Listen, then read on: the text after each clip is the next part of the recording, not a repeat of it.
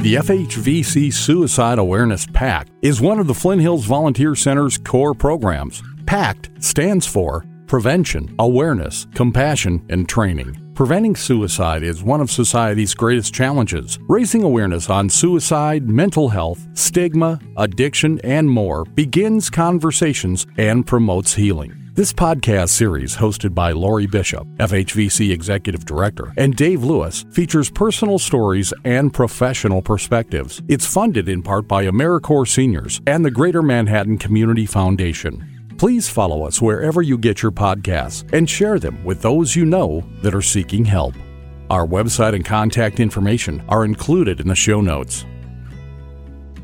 This is a remarkable opportunity, Lori. Yes, I'm excited that we're getting back our podcasts for 2023, and I'm excited to have a couple special guests with us today. And one of them is making a return appearance. Other than you, I think she's the first. A returning person. And Rachel Braddy serves on our FHVC P.A.C.T task force. And Rachel has been very active and has lots of great ideas. And Rachel, welcome. And she brought a guest. So, Rachel, I'm going to turn it over to you. My friend Amanda has a very powerful story of addiction and some of the struggles that she's gone through with that. We met at Be Able just about a year ago, and I just love her. She has such a kind heart, and she's come a long way from where she was a year ago. So I'm excited for you all to hear what her story is and how wonderful she is. So you want to take it away, Amanda? My addiction, I feel like, stemmed at a young age when I was a teenager and I smoked weed for the first time. And a family member, when I confided in them, and they pulled out their pipe and asked if I wanted to smoke a bowl. And I, sure, why not? That's exciting. So from there on, I kind of lost my ambition to go to school and take care of my responsibilities as a teenager. That led into the world of, when you're not going to school and doing what you're supposed to be doing, you're out venturing, meeting new people, and started drinking and meeting older people, and got pregnant. Didn't live at home any longer. I actually left home not long after I started smoking weed. I became an adult very quickly. I had my first child at 18, right after I turned 18, and then I had my second child at 19. I kind of experimented a little bit with meth with that relationship, just a little, but it was mainly just the weed. And then we got in trouble, like, legally with weed, and I lost my kids. They were in foster care. I got them back in 3 months, and they don't remember because they were really little.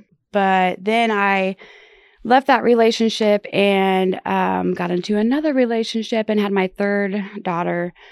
My third child, and at 21, and that was a really rough relationship. I experienced a lot of troublesome things in that relationship, so I left and took my kids, and from there it was just custody battle and false accusations to DFS or whatever. It got to the point to where I started falling into the pills, like oxys and all that. I got addicted to those.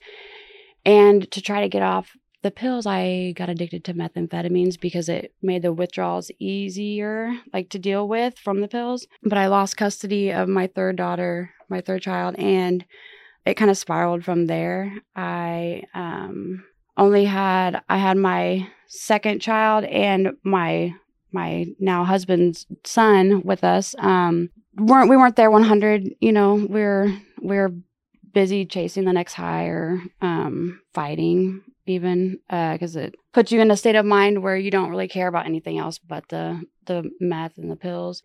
But my third child got moved to Wisconsin by her dad, and that's when it was just like an out of control spiral, like just down the drain. I had the opportunity to try to get custody of her, but they needed a hair follicle test, and a drug and alcohol assessment and a mental health evaluation. And knowing that I couldn't do that for her, I just was still spiraling. And I'll tell you, I thought about suicide a lot. I would never, I never planned anything out or anything, but I thought about it a lot. Out loud, I would say that I hated my life, that I wanted to die literally every day. Praise God, I haven't said that in almost 2 years. And I do think about that often. I think about where I was back then. I know that drugs and mental health, because those two I feel like go together just right alongside of each other. Whether it's the drugs that come first or it starts out with the mental health issues, I feel like they both just meet up and they're along for the ride together, from that point on. But I never imagined my life being how it is now. I never imagined that it would be real. I didn't think that it was real life to live a life of being happy and healthy and full of God and having so much healing, and the people that I have in my life, like Rachel and everyone from P.A.C.T and everyone at Celebrate Recovery. Yeah, it's amazing. It's almost like too good to be true type of thing, but it is true. So Amanda, you've had some overwhelming experiences in your life. What triggered you to change, to get back your best life? So if I'm being 100% honest, we got in trouble legally. We were at a raid. Very traumatic. And it sucked in that time. I, of course, was scared of the repercussions and if I was going to go to jail, spend time in jail and all that, because they're trying to get me with 12 felonies. And I only had a speeding ticket misdemeanor on my record. So I'm like, ugh, and I was 36 when this happened. So just a couple of years ago, May 18th is my sobriety date. Haven't touched it. Thought about it. There are urges. There are dreams that I'm using, and then I wake up in panic mode. So we got in trouble, and I have 2 felonies on my record now. Not proud of that, but that's what made me, I got sober because I had to, but I'm still sober to this day because I want to. And I have had people say, well, you're only sober because you had to get sober. You're right. That's very true. But I could go get high. I could go spend a couple of days in jail after I get high, but I don't want that. I'm done. I'm good. I've never imagined my life like this. So, and I've gained so much, and I could just lose it all with a snap of a finger. So you made reference to P.A.C.T. How did you find out about P.A.C.T? So I was at the homeless shelter shortly after I got in that trouble. My husband we were living with his mom in St. George, and he was there too. He got in trouble as well. So he went to rehab, and I was having trouble with my sobriety not with my sobriety, but just the environment, being stuck in that same environment that I was in. So I took his son. He's 15 now, so he was 13 at the time. We went and stayed at the homeless shelter. And I was working at Goodwill, still am working at Goodwill. And P.A.C.T was having the free COVID vaccines. And they were barbecuing, and I could smell the food. And we were hungry because it's hard to, whenever you don't have your own fridge and all that, it's just hard to keep food over there. And so anyways, so we went over and ate. And then I found out I could do my community service there. And they just welcomed me with open arms, and they haven't been able to get rid of me ever since. P.A.C.T has such a healthy atmosphere there. They're my family. And I was about to ask that is just really an extended family type of experience for you, isn't it? Yes, if it wasn't for P.A.C.T also, I never would have heard about Celebrate Recovery. They weren't doing it at the time, but it was in the works, and they had the signs posted, and I'm like, that sounds like, something I'd be interested in. There's NA, of course, too, and I've hit up a couple NA meetings, but walking into Celebrate Recovery, I walked in there, I lost my faith in God and during my addiction, and I went to church a few times when I was younger, with friends and stuff, but during my addiction, I lost my faith, and I even said it out loud. And it kind of shook me, but that's just how I felt.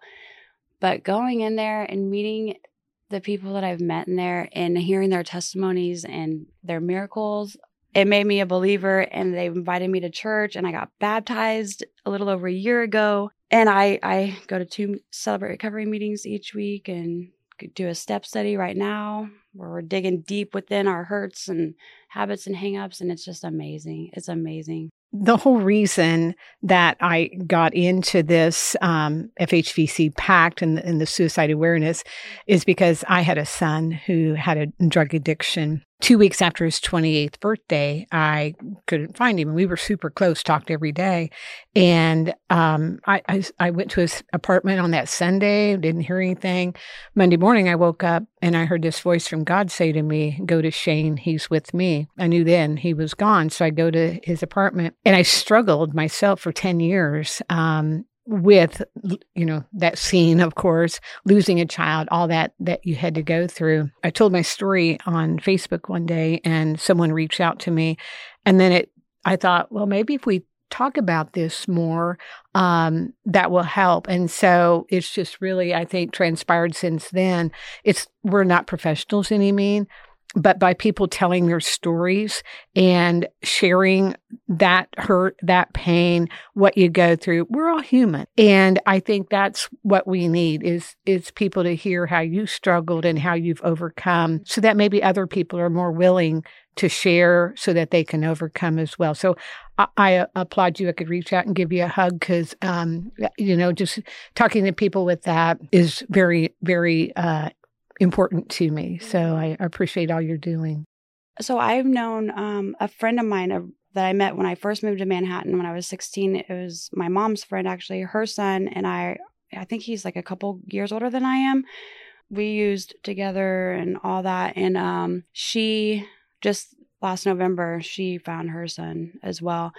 And it was fentanyl poisoning. My heart just hurt for her. But at the same time, it makes me so thankful because you don't know, you're poisoning your body, first of all, with the drugs that you're doing, but this day and age, you don't know what you're doing. When I did my first UA for community corrections, just going to be honest, the last day that I had to get high, I got really high. But when I did my UA, there was ecstasy in my system, and I've never willingly, knowingly did ecstasy a day of my life. So it was in the meth. And I'm just like, that is crazy to think that you're ingesting all these chemicals and you don't even know, like you don't know, and it could kill you like that. And I mean, like the fentanyl, oh my goodness, like it's scary. It's so scary.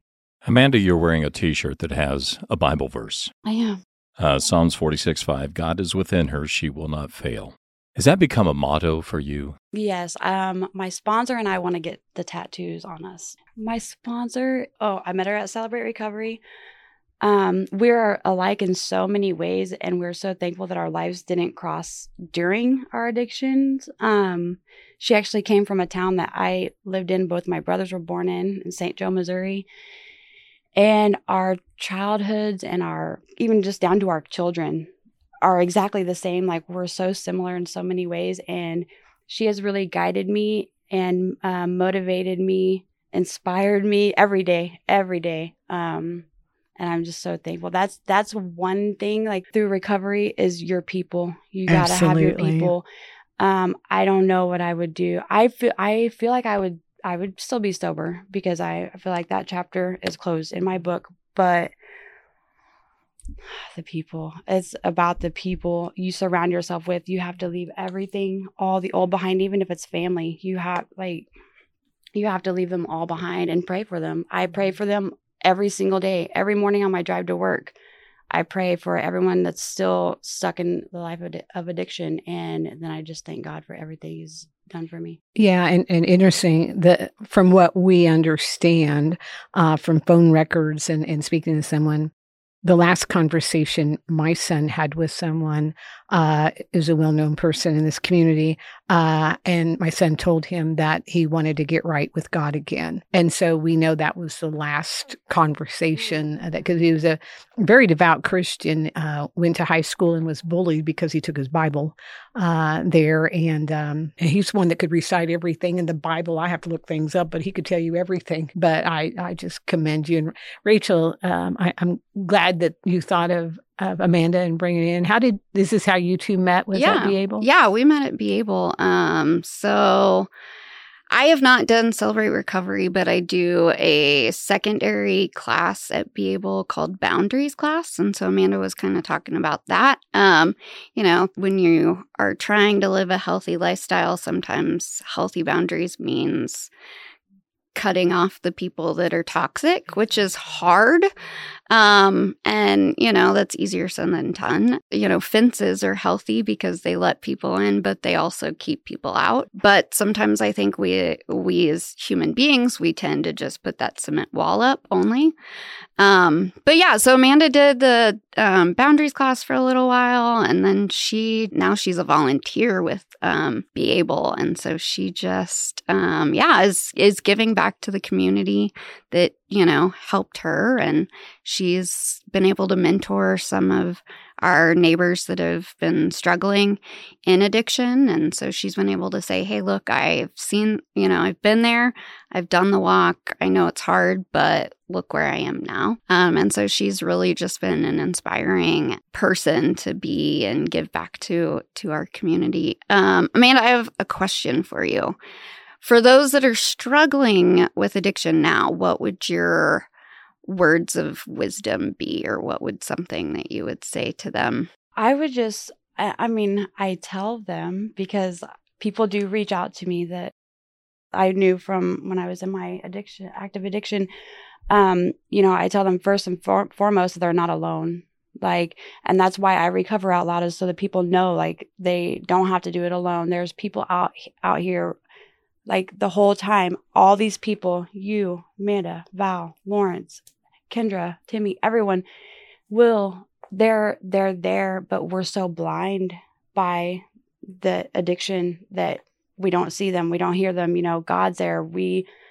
Some people get to where they don't see him. They don't hear him. They don't believe, but, just reach out for help. You have to be the person, you yourself have to be the person to reach out. No one can do it for you. No one can force you. You have to do it. You have to do the footwork. It's hard, but it's possible. Amanda, thank you for sharing your story. That's powerful. Tell us about the relationship you have now with your children. Okay, so my oldest son, he's lived with me since May of last year. He's 19, so he's grown, but he's back with mama. My 18-year-old daughter, she is still in Pennsylvania with my brother. We still struggle. She's seen the most of the addiction, the lifestyle that we lived. She is still angry with me. I have to be patient and let her be ready when that time comes. Yeah, you can't force that. So much to talk about, and I have so much to, be open, honest, vulnerable with her. Just, has she gotten to really know the clean, sober, faith-based Amanda? No, we don't. I've heard her voice once in the past 2 years.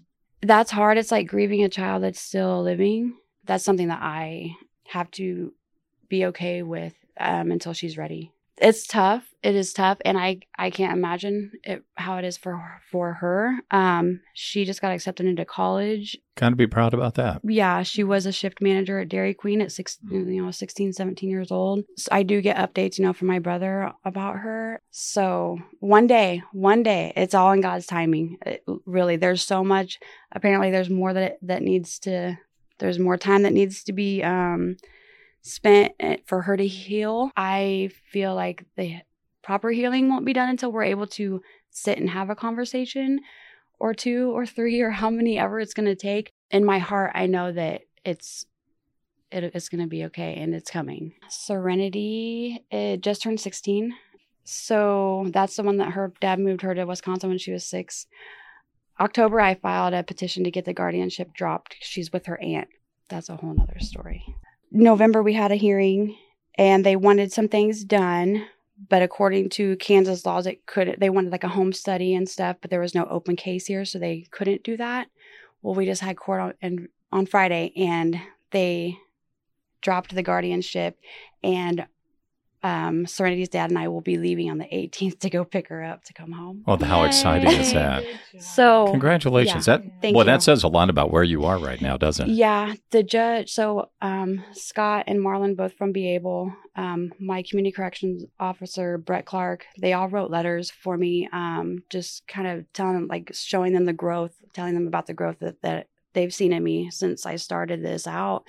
And the judge congratulated me. That was huge, just to be acknowledged by a judge. And her dad and I, my daughter's dad and I, are able to, he sees also that I'm good in my recovery and just where I've came from to where I am now. So yeah, it feels good knowing that he knows that Serenity will be fine with me. Is she excited? Yes, she's so excited. So she's going to be with him like full time, but I'll be able to have her whenever they're 2 hours away. She's so excited. Yeah, she's been waiting a long time for this. I wish our listeners could see the excitement in your face. So, because this is a big thing. So blessed. That's a big thing. And then we have Aiden. He's my husband's son. I've been mom since he was 2. He's grown right alongside of me in my recovery. He used to have a problem with authority and stuff at school, even when he was just tiny, and they would have to call the police on him. And up until about 2 years ago, now I get emails talking about Aiden's picking his nose and eating his boogers. And I'm like, I'll take that, He tells me how proud he is of me. And like, that's where his growth has come from, is from me doing what I'm supposed to be doing and staying sober and just being the mom that I was meant to be. I think your story is impactful so that the listeners out there, the people that are listening to you talk today, they can hear that you can turn your life around. Oh, absolutely. And that's, I think, I know if my son were here, that's what he would be doing. And it's never too late. It's not. It really, I'm about to be 40 years old in 2 years. And I just got I built my credit up. I got my first credit card so I can get new tires for my car. And I had to take it to my PO. I'm like, how do I do this? I'm just now learning life.